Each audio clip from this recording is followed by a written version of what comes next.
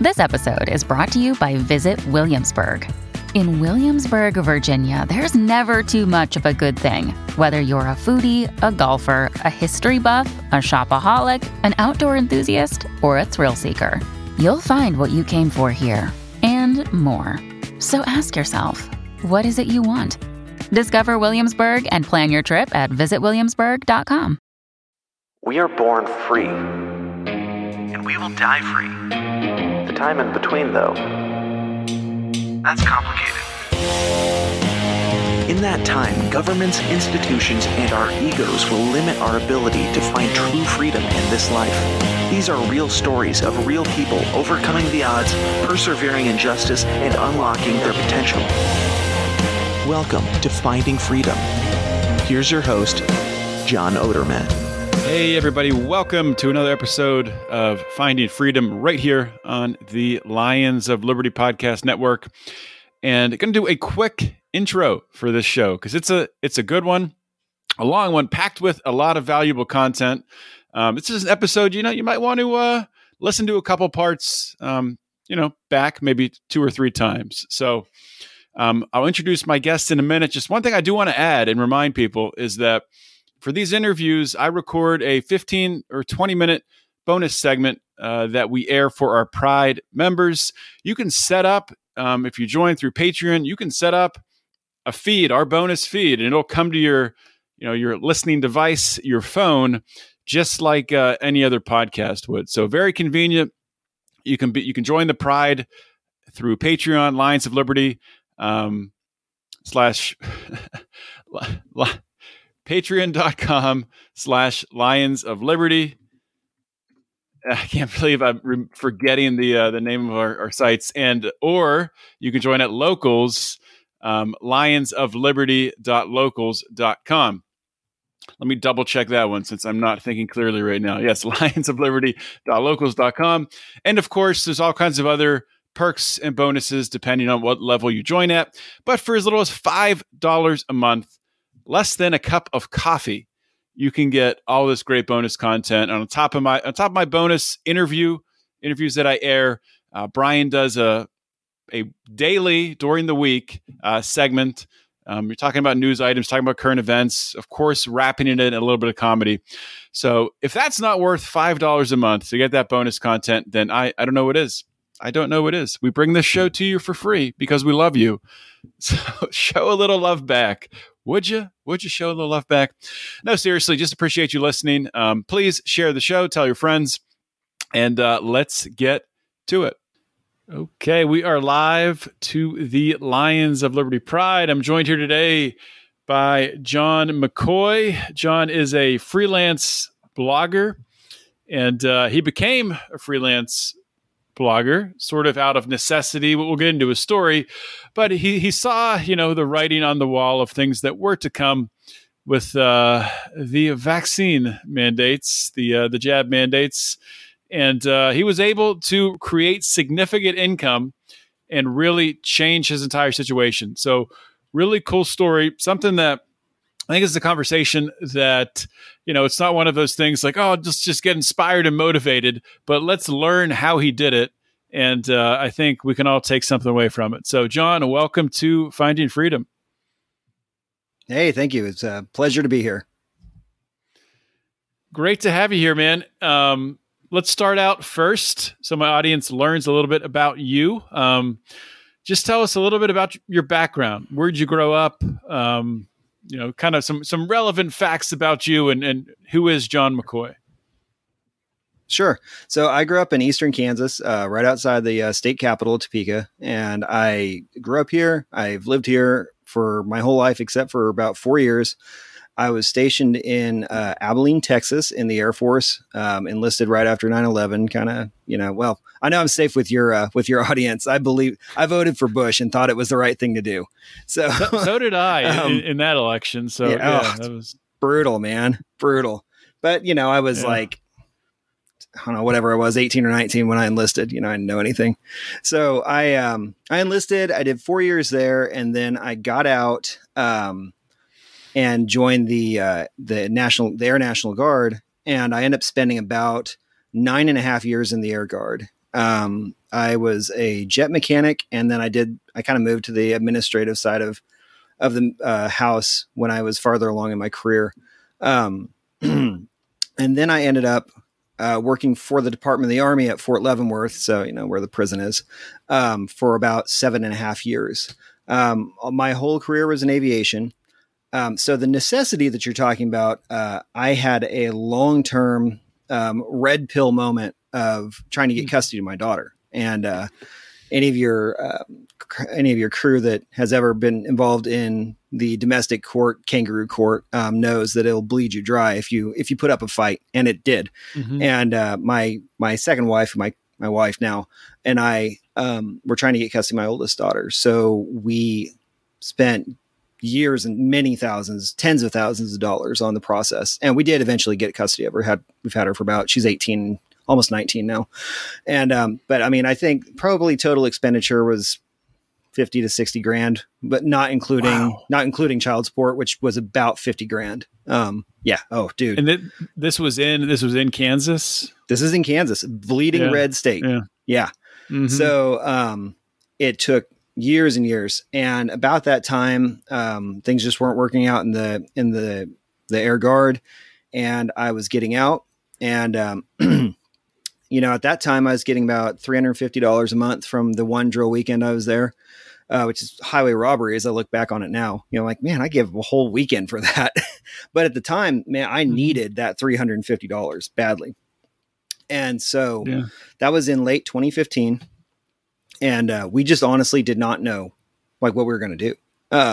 We were at the point where we were getting so bled dry by this. We're like, are we going to have gas money for me to go to work this week? We have to limp through till payday, it was awful. And, so it was about almost the exact same time, maybe 2 months after I got out of the Air Guard. Like, we're really like, we don't know what we're going to do. My ex-wife, who I've been fighting with for all these years, ended up just, her life is such a train wreck. She handed over custody of my daughter. So were you able to like even see your daughter during this time? Yeah, but I mean, it was contentious, and this does all play into my career. It is all leading up to it. It's getting very close now. So at this point, this would have been early 2016. The roles reversed, and I was no longer paying child support, thank God. And my ex-wife was actually owed me child support, and which she's still has never really paid up on. So I was trying to track down her income. And then my wife found her by doing some snooping and found her on Upwork. And I was like, well, what's Upwork? And so this is how it all started. I was trying to shake down my ex-wife for child support. And so I check out Upwork, and this was real early on when they just changed names from Odesk. And at that point they were still pretty small, like the pandemic, plandemic, scamdemic. Upwork exploded. And, but I got in way earlier. So I was checking it out. I'm like, I put in aviation because my whole career had been aviation. I'm like, well, we'll see if we can get a couple $100, And, so I put in my background and just built a little profile, and I kind of forgot about it. And then this dude, was looking for an editor for a quarterly newsletter, in the aviation community. And he reached out to me, and at the time, my rate was stupid low, like $10 an hour or something. It was like beer money cheap. And, so I was like, he reached out to me, and I had paralysis, or not, I had, imposter syndrome so bad. I was like, I'm not going to take it. I don't know what I'm doing. My wife's like, what are you doing, you idiot? Just take it. It's like worst that can happen is it doesn't work out. So, long story short, I started doing that. And I think I worked on that contract for about almost 2 years. And made a couple grand. It wasn't a whole lot of money, but it was that proof of concept. Did you negotiate your rate up from the original $10 that you had set? Yeah, well, I got up to 15, but I was still way undervaluing and I still didn't see a future in it. All of this really goes to my wife, who was like, "You can do this for real money." I'm like, I don't think so. So, but then. That was kind of like my main thing on Upwork for a while, but then I started picking up a few other small ones. I mean, at the time they were like 20 or $30. Like they weren't anything, but I started, gaining some momentum. And then I was probably a year and a half in, but I was still working full time for the Army. And I was like, I wonder if there's any gun gigs on here. I wonder if they're, too progressive, or will they actually let them? So I just researched firearms and shooting, and it popped up some stuff. And I've been a shooter for a long time, and I build ARs and, redneck stuff. And so I saw this posting for writing product descriptions. It was like Ammo Seek or one of those companies. And I was like, I'll just put in for it. What's the worst can happen? And sure enough, I actually built my bio, and I built the cover letter well enough, and was, demonstrate I actually knew something about guns and shooting. And he was like, hey, I think it was like 20 minutes later, he got back with me. He was like, do you want to start? I'm like, yeah, so yeah. And it really is that easy. So fast forward to, we get to the Trump years, and life's good. It was, not so bad working for the Army. I wasn't in the Army, but I worked for them. So almost the same thing. And then, 2020 happens, and, we're watching this all unfold, and I'm sitting there watching this train wreck, and I'm like, this is crap. All of this is crap. Everything that we're seeing here is we're being fed a line. Now, at this point, I've been writing for about 5 years, and my wife was, involved in one of those like Mary Kay type of companies. So, and she'd actually started finding some success, and she's like, you're going to have to make a decision at some point. And, you're going to have to either give this up, or you're going to have to pursue it full time. And I'm like, I'm not ready yet. And 2020 progresses further on. And then 2021 I'm rolls just around. curious, just to dig in on that. So what was, I'm curious, like what was, where was her mind at saying that she thought you had to make a decision one way or the other right at that point in time, or was encouraging that? It was just a time thing. At that point in time, we have 5 kids. Because you were spending so much time doing the Upwork and also working full time, and it was just you had no time. Is that essentially it? Yeah. Okay. Yeah. So my job at the Army, I ran an airport for them, and Fort Leavenworth, it's where all the high rollers in the Army come through there, and they give zero consideration for your family life, your schedule, or your anything. So, and I was the manager, I managed it. And so I had to be there. And if they were like 4 hours late, like Millie was always 4 hours late, I'd be there. So I had zero predictability. I mean, they were only obligated to give me 24 hours lead time if they were going to come in. And a lot of times they didn't even do that. And so we, our kids were growing up, and we have a bunch of kids, and we're like, it was just stress. It was stress express. I mean, we were both just getting really burnt out. And she was like, you need to do this, and you should do it because I'm making money and you're stressed out all the time. And I was like, well, I can't argue that. I am. And so we're watching 2020, and then 2021 rolls around, and, Biden's elected or whatever. And, and that he was ends crazy. up in the White House. Yeah. And we're like, that seems improbable, but all right. And, so he gets installed in the White House, and the first traffic working for the Army, we start getting all this email traffic and chatter like, don't worry, the vaccine's been rolled out, but no one's mandating it. And I was like, okay, right. I've already been red pilled from the divorce and been being around you idiots for years, the military. As soon as they say that, don't worry, we're not going to mandate it. Then they're definitely going to mandate it. Yeah. Automatic. Well, so then it gets better. It gets better. This is about February, and I resigned in April. I resigned in April of 2021. About February, they start sending out these spreadsheets, and they're like, we just want to know who's gotten it. We just for our own internal records. I'm like, what? You can't do that. I'm not in the military anymore. All right.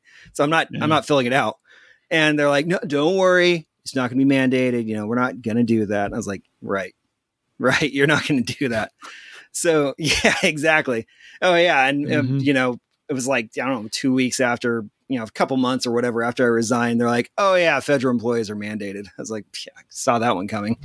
So that's how it kind of, we knew it was coming, and it wasn't like this one event, but we were just kind of like, worst that happens. The Great Resignation was in full swing. We're like, if it doesn't work out, just go back to 9 to 5. And so that kind of takes me up to April 2021 when I resign. And then from there is. So let me ask you something about the lead up to that. So you resign in April 2021. Something that I think prevents a lot of people, especially people with kids. And I think you said you have 5 kids. 6 now, but 5 at the time. 6 kids. Congratulations. What a lot of people worry about, myself included, in a jump like that is, okay, health insurance. So did you have like that lined up on what you were going to do for that situation, or just like, we'll figure it out as we go?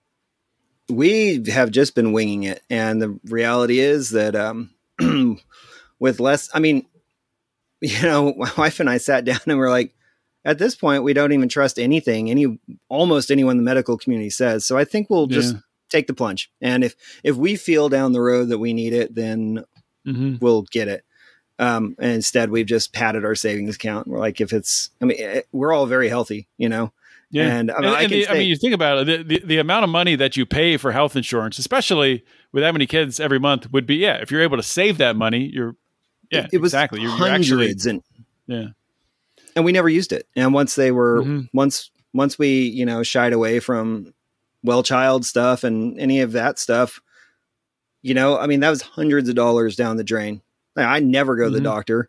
I never get sick. And my kids are never sick. And we're like, well, if we have to go get a broken bone set, we'll just go to the ER and pay it out of pocket, big deal.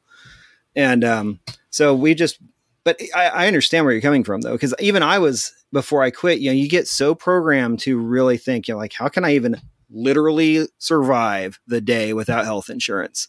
That's been 25 months and I haven't had a single incident that even remotely close to required that. It's so funny you say that. Well, I get it. This is interesting for a couple of reasons. So this episode, it's going to air on Monday. What is that? Whatever Memorial Day is. I don't know what the actual day is, but it's going to air Memorial Day, which this episode is going to be sponsored by Crowd Health, which is not health insurance, but it's a way to, cover yourself and your medical bills, essentially by, crowdfunding with other people. It's actually sort of like an old school idea that this company is running with. It's really, really interesting. I don't use it myself, but I could definitely see myself using it in the future. But it's funny. It's funny for that reason that we're having this conversation. That ad's going to be inserted probably any moment now. But anyway, nice. Back to your story. Yeah, so I totally understand, because you really do get fully programmed. And actually, the crowd health type of model is one. If we were concerned, I would definitely go that route. At this point, I just don't see it being an issue because we're not on anything. Don't use any medications, and it's not an issue. But it is scary, because if you pay that out of pocket, that could be a really substantial part of your pay. You could really cut into it. So, but no, we just kind of, I knew I was going to get canned anyway, because I wasn't going to take the shot. I figured they stuck me with enough garbage while I was in the Air Force. I wasn't going to take any more. So, it's totally interesting. A lot of people who were in, the armed forces have that same viewpoint. They're like, I've been experimented on enough. Like, I'm drawing a red line. I'm done. So I've heard that from many people. I personally know 2 guys that got, they had a bad batch of anthrax vax. And it was like, these guys ran really? Negative 0% chance of ever getting anthrax. But instead, both of these guys are disabled to a certain extent for the rest of their life because of that shot. One of them was a pilot. He cannot fly for the airlines. He lost his physical. He can't fly at all. Wow. So, and he has seizures. Dude used to be an amateur bodybuilder. Now he has seizures and can barely pick a box up off the floor.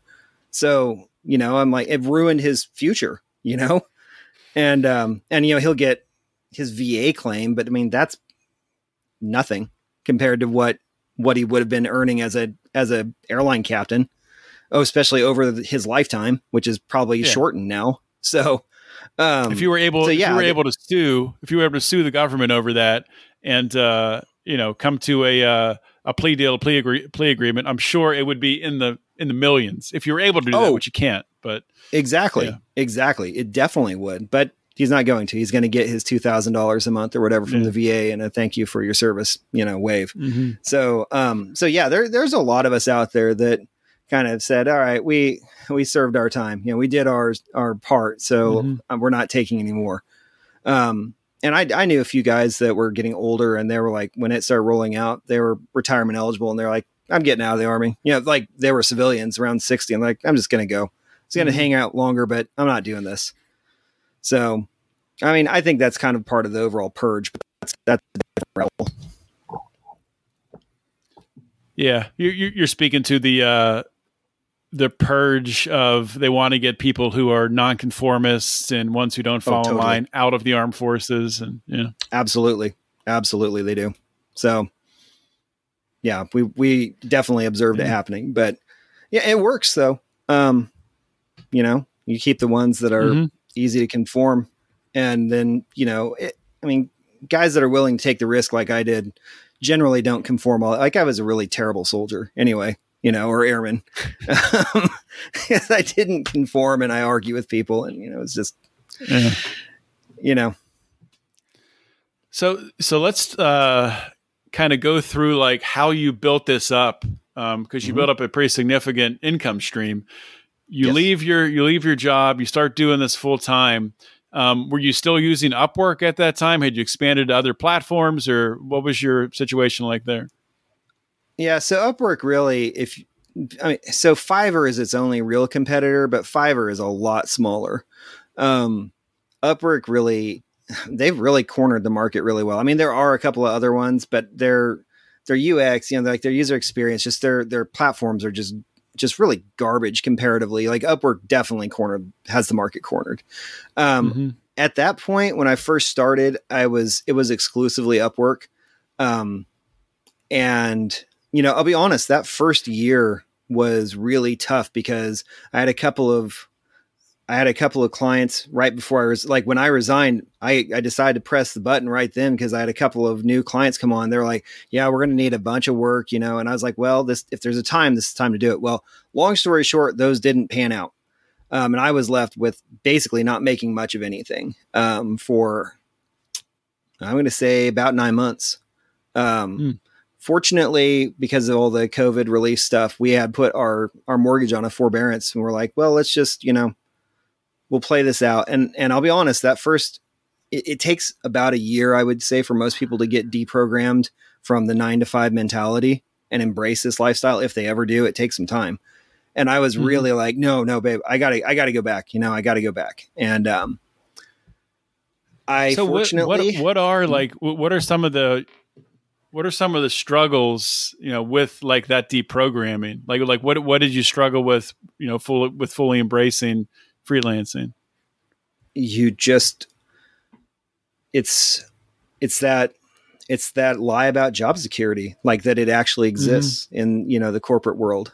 Even though I knew it didn't, for a couple of years, right after I got out of the Air Force, when I was like 23, I worked at a Target warehouse, and I saw people get canned constantly.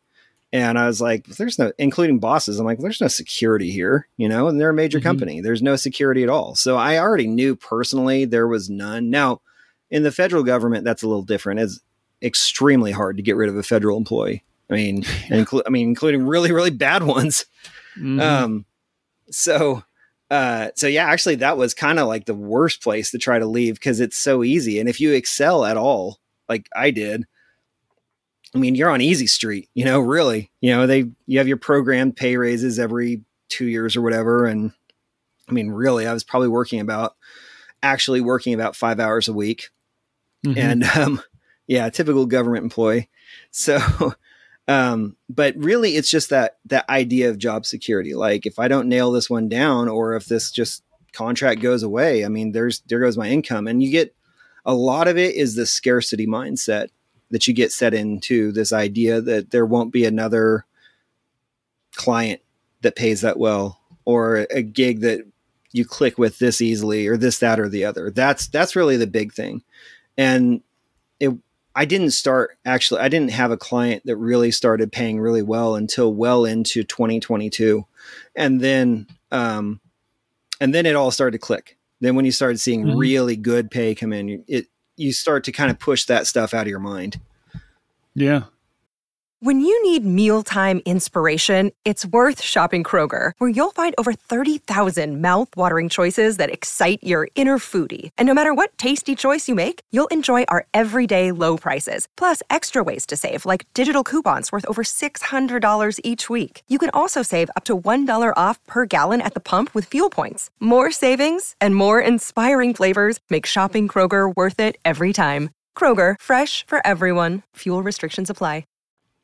And it builds your confidence too, right? I mean, once you get a couple of those gigs and you start feeling, understanding that, that whole time you were worth that much, but then you actually are getting paid that. You're like, okay, well now, yes, I should be getting that. That's kind of the expectation then, right? Yes. So let's talk about like time management when you're working for yourself, freelancing. Was that something that came sort of naturally to you, being able to, switch from the job mentality to the freelancing mentality to be able to keep yourself on task? It did. I was actually pretty lucky where I worked in the Army. I worked for a bunch of guys that knew nothing about aviation, and my office, the actual airport, was about 2 miles away from my headquarters building where my bosses were. So, they were always apologizing. Like, I'm just sorry, we never make it down. I'm like, oh, don't apologize. It's fine. Really, it's fine. And so I worked with a lot of autonomy while I was doing that. And actually, I grew up an only child living out in the country. So it really kind of starts back when I'm a little kid. And, I just kind of had to organize my life on my own. And, as I progressed through my life, I was in a lot of situations where I worked with a lot of autonomy. So for me personally, it wasn't that big of a jump. Now, the flip side is though, you still always have this, I won't call it dread, but it's always in the back of your mind that if you don't deliver the goods when you say you do, they just might get rid of you. And if that happens to be a $6,000 a month client that gets rid of you just because you don't sign a contract, you're not an employee, you're just a guy he's sending money to on PayPal, Right. If you don't deliver the goods, he can just stop sending you money on PayPal. So, I mean, for me, it did come fairly naturally. And I mean, that was the one good thing about being in the military is you don't have a choice. If you conform at all and make it past like the first year, you are being driven by an order that's much bigger than you. So, and that sticks with you, when you're having that driven into you when you're 19, I mean, it doesn't really leave you. So, and I talked to Mark about this on his show, that really was something that did help me. Like, I definitely think it gave me a leg up. But at the end of the day, though, you have to be driven. You have to be self-driven. Like, I don't really work that many hours, but I'm very consistent with the hours I work and the schedule I keep and how I do it because it works for me. And it's going to be different for everyone. And I mean, that is the beauty of it, though. This isn't a 9 to 5. You're not clocking in, but it's also the detriment of it. You're not clocking in and you're not clocking out. And if you don't deliver as promised, you're going to be looking for another client. Yeah. So your gigs now that you're doing, are you pretty much full-time writing? Is that mostly what you do? Yeah, that's all I'm doing. Although I'm starting to pivot because I've been talking about like search engine optimization, SEO, and it's been driving a lot of interest. And I've actually have my first guy is paying me for a consultation, which was out of the blue. And it's just, I've been talking about it on Twitter a lot in a very practical sense. Like, I'm not a nerd. I'm not in the, those data analytics nerds that do SEO stuff. That's not me. Which is a very practical sense of what I've seen work over long-term projects. But I've actually talked to some guys like, dude, you need to talk about that more. So I'm starting to pivot a little bit more into a consulting role. Writing is awesome, but it has limitations. I'll just say that because writing is very time consuming and it's very intensive. You got to write the first draft and then you got to come back to it and you have to edit it. And then sometimes you're also putting it up on WordPress or you're putting it up on Squarespace. You're also doing images. You have to make sure the images aren't pirated and that you're not going to get, the company you're writing for sued because you had used a bad image. Very, very time consuming stuff. And, but yeah, that's my main bread and butter. So, and that kind of brings me to, and I don't want to jump the gun, but that kind of brings me up into a pricing model. Writing is also kind of a difficult commodity to scale, because at some point in time you're going to peak. And I have a couple of clients that pay ridiculous amounts of money for what I do, but I also understand that at some point you're going to peak that. And you cannot, I mean, I've run in a couple of people that write ungodly amounts. I don't know how they do it, but I mean, most people that I know cannot write more than 1,000 to 2,000 words a day and make it be legible, you know? So there's only a finite amount of writing that you can accomplish in a month and have a good product. And if your product isn't good, if it looks like it was written by ChatGPT, you're going to be looking for work, or you're getting paid 5 cents a word, you know? Right. Well, that was actually going to be my next question. What's your view of AI in writing? And is it something that you come across a lot, like maybe looking at competitors or things like that? Oh yeah.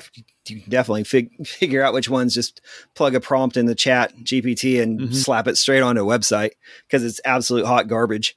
But I use it a lot. Actually, the AI service I like the best is with Notion. They added it about a month ago, and what's it called? Notion. Notion. I haven't heard of that. Okay. Oh man, you check it out. Notion. It's all the rage. Okay. It's like, okay. You ever use Trello? Yeah. Okay. So it's kind of like Trello mixed with everything else. It does everything. You can, seriously, you can sync it with everything. And you can also do. Can it edit podcasts? You know what? It honestly wouldn't surprise me if it could, but I don't know. Okay. So, I use Notion as basically I use it to track everything.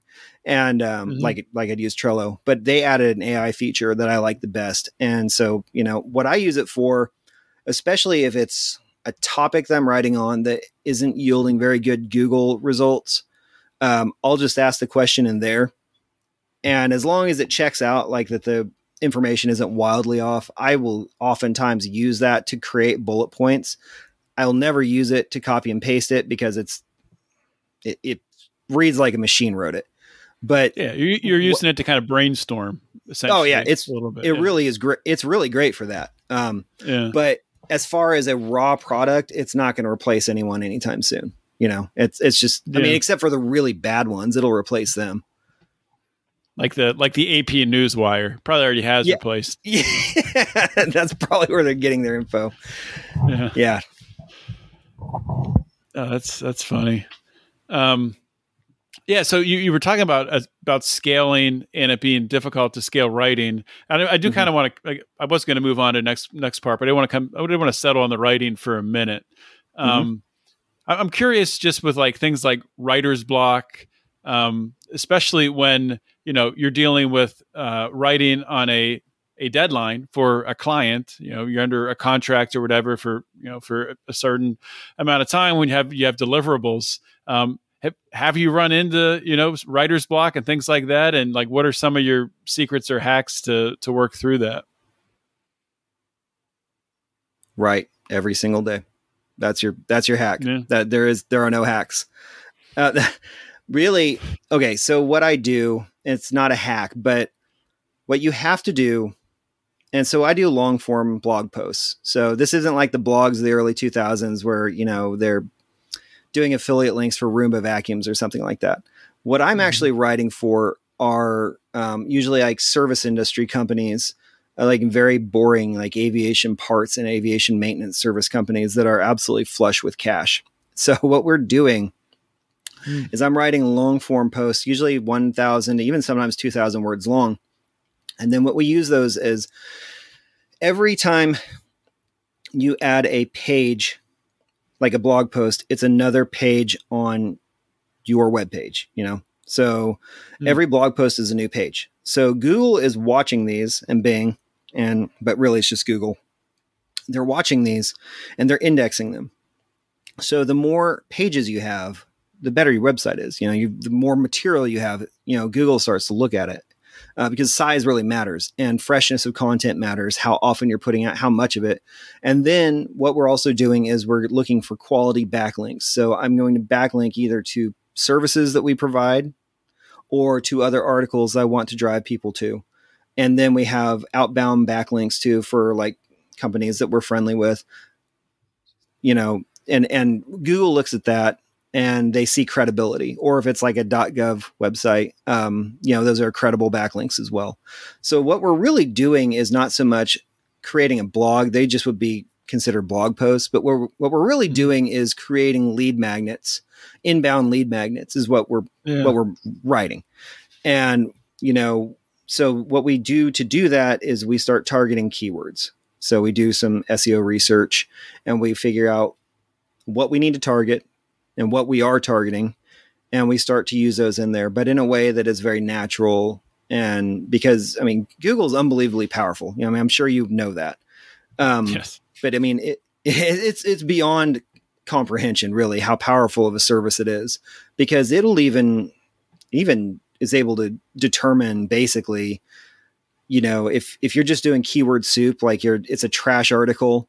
And you see these a lot that, not personal, it's not trying to be racist, but they outsource them to people in Pakistan and India for nothing, 1 cent a word or less.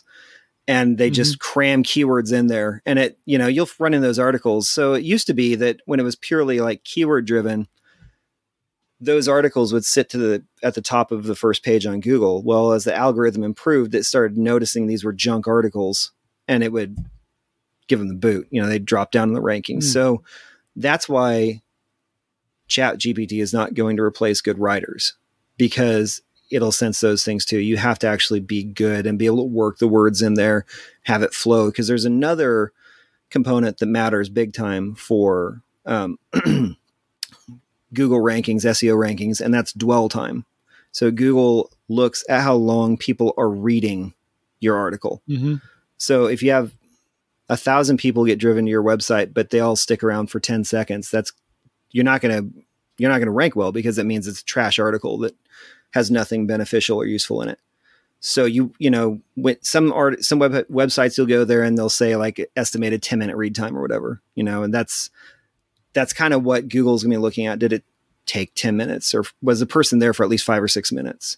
And if you have people actually dwelling on your articles, then it's actually going to improve your rankings. So we have a lot of different factors that we're trying to work into this. So this is why when people ask, is AI going to replace our jobs? I'm like, no, at least not right now. There's too much involved. Yeah. There's too much knowledge involved. The algorithm is too smart for AI. So the AI is outsmarting the AI. Does that make sense? I don't know. Oh man, it's like Spider-Man pointing at Spider-Man. Yeah, exactly. Crazy world we live in. Dude, for real. Okay, so you were talking about scaling and kind of slowly starting to shift into consulting around SEO and maybe some other things too. Is that kind of where you see yourself going in the future? Like when you look 5 years from now, do you see yourself doing more of that than writing? Or like, what would you rather do? Like, would you rather write or would you rather consult? It's going to be some of each. I'm sure I'll never get away from writing completely, because if you do, especially as quickly as things change, if you got away from it, anything you have to offer, like when I'm talking to you right now, is going to be way outdated information. So, just to stay, with my finger on the pulse of the industry, I'll always be writing. And I anticipate with where I'm at in the game now, really everything I've really learned, that first 5 years or so of doing it part-time, I didn't learn anything. Everything has just been really in just 2 years. And that's the crazy thing. Like I've been doing this for 7 years, but really I tell people only 2 years of it matters. And that's how quickly you learn and you adapt. So 5 years from now, I couldn't even begin to tell you where I'll be. But there's a lot of different models out there. I had been kind of tepidly looking towards running an agency, but then I started realizing that sounded really miserable, trying to chase around, other qualified writers to do the writing for me. I know a lot of guys have made a lot of money doing that, but I'm like, yeah, money's not everything. I make good money now and I'm very, very relaxed. I don't really work past noon ever. So I would hate to give that up. So I have a very, very comfortable baseline that I'm earning now. And I'm like, well, whatever I end up doing, it's going to be something that works with my lifestyle. Because really at the end of the day, that is really what I'm doing this for. It's for a better lifestyle. It's for a better livelihood, Yeah. I don't want to, live to work, I have zero interest in that at all. So, but I would say to answer your question, I was going to say, I'm sure you get to spend a lot more time with your kids now than you did previously when you were working the 9 to 5. Oh yeah. Yeah. Because a lot of times it was like the 9 to 9 and, and most of my kids don't really even remember it anymore. So, they come complaining that, it's like 12:30, it's noon 30. They're like, Dad, you're still working. I'm like, yeah, so, which is awesome though. Like they don't know any different. Like we homeschool our kids. So like it is so awesome, and, I mean, I wish everyone could experience this that has kids, that likes to spend time around their kids anyway. Cause I mean, once you have a taste of it, you never go back. That's when you realize, I realized a while ago, this isn't about my career. This is about what I'm able to offer my kids and a legacy of showing them that they can do something different. They don't have to do what I did. And they don't have to get stuck in a soul sucking job that they hate, Yeah. In my current job, I work full-time remote. So I work in my house. So, when I walk my daughter to the bus to go to school, and I'm here when she gets home after. And my wife, similar to your wife, she does network marketing. So she's at home too. And I've been doing this full-time remote since, I guess I started it was last January. So a little bit over a year, or I guess it's almost coming up on a year and a half. But there's no way I will ever go back into an office. Like the only thing I will do is go further in the other, in the direction I'm going in and get, maybe more towards freelance or consulting. It's just, it's crazy to even think about going back into an office now. Yeah. Oh yeah. Well, so back what we were talking about earlier, the kind of that deprogramming, it stuck with me for a long time. Like, well, cause I explored those. I'm like, well, maybe I could just full-time job, but I would be, at home.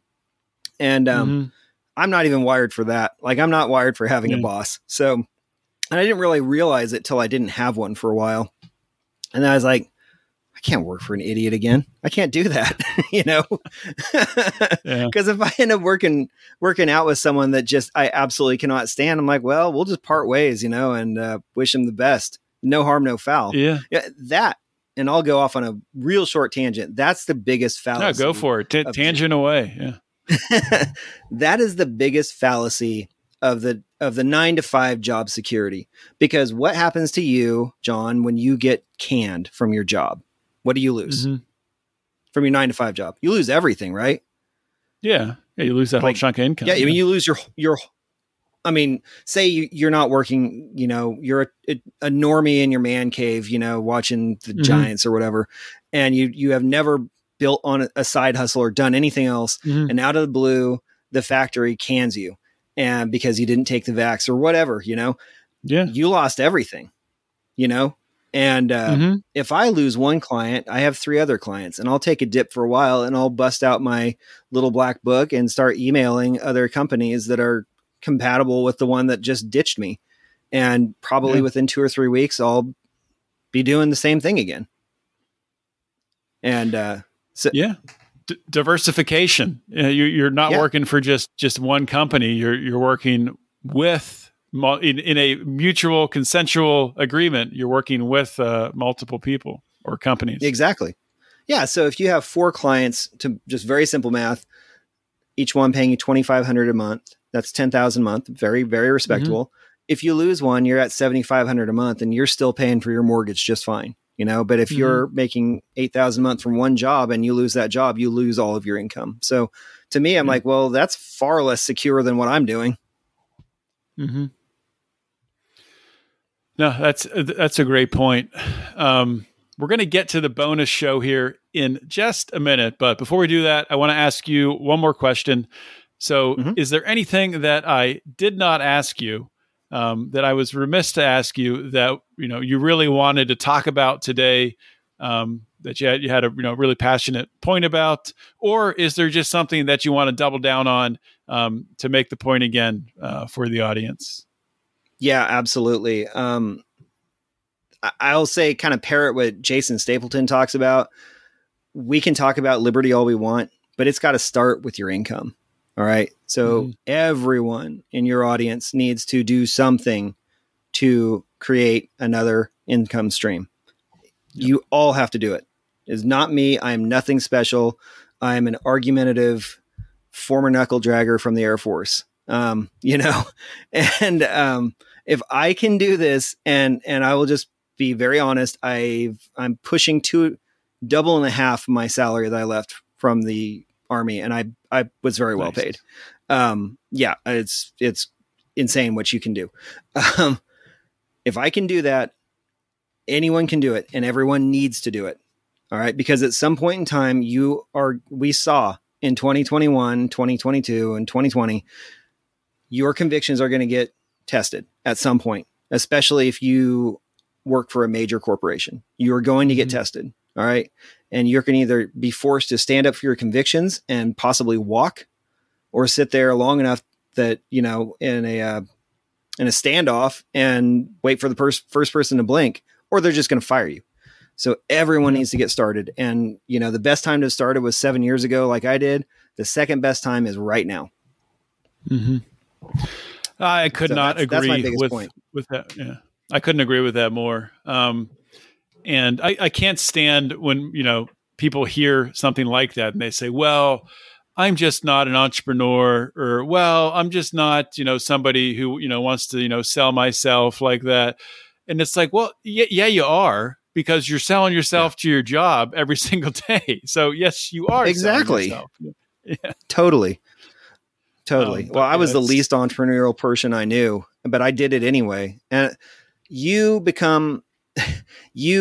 get good at whatever you force yourself to be accustomed to. If you get accustomed to doing this, that's what you get good at, you know, but it really is far less of a big deal than people play out to be in their mind. It's not, entrepreneurship is all about pivoting and learning things as you go. No one is endowed with all this information right off the bat. Nobody is. So, which you have to stop looking at the long game and just do something. Set up an Upwork profile, build a website, you know, get on LinkedIn Learning, which is free from most of your libraries, and learn a new skill. Just do something. You know? Yeah, take that first step. So many people think they want to plan out everything, and we have to have a whole plan before you do anything. Yeah. No, you don't. You just need to do. You just need to get your butt out there and just do something. You know, and the rest of it comes with time. It really does. You know, it's cliched jargon, but it really does come. All right. Well, we're going to go to the bonus show in a minute here. Before we do that, I want you to give your links, your Twitter, any other socials, or Linktree, but whatever else you want to have people link up to. Right on. So I keep it very simple. It's at John McCoy Writes.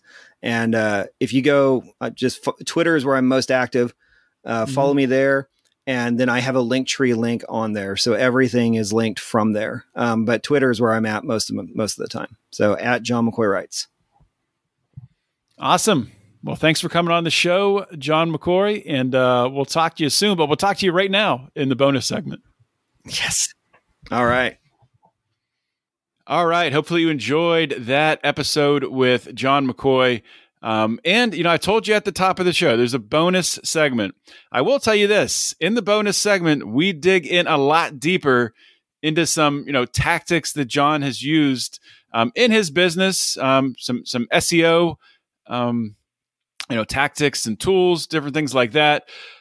If you want to get into this field, really good content to listen to, but also just in general, we talk about the importance of creating another stream of income and having that flexibility, that protection, because as you and I both know, this world is very unstable, and just having one stream of income, or maybe two streams of income, if you and your spouse have a stream of income, it's very, very risky. In today's day and age, that is, I don't know if you can be more risky than that. People talk about diversifying investments, and of course, that makes sense, right? You don't want to invest all your money in crypto, or invest all your money in real estate, or invest all your money in the stock market. No, you want to diversify your investments. So why on earth wouldn't you want to diversify your income, especially in this historically strange and most likely crashing very soon economy? Protect yourself, protect your family, and create another stream of income.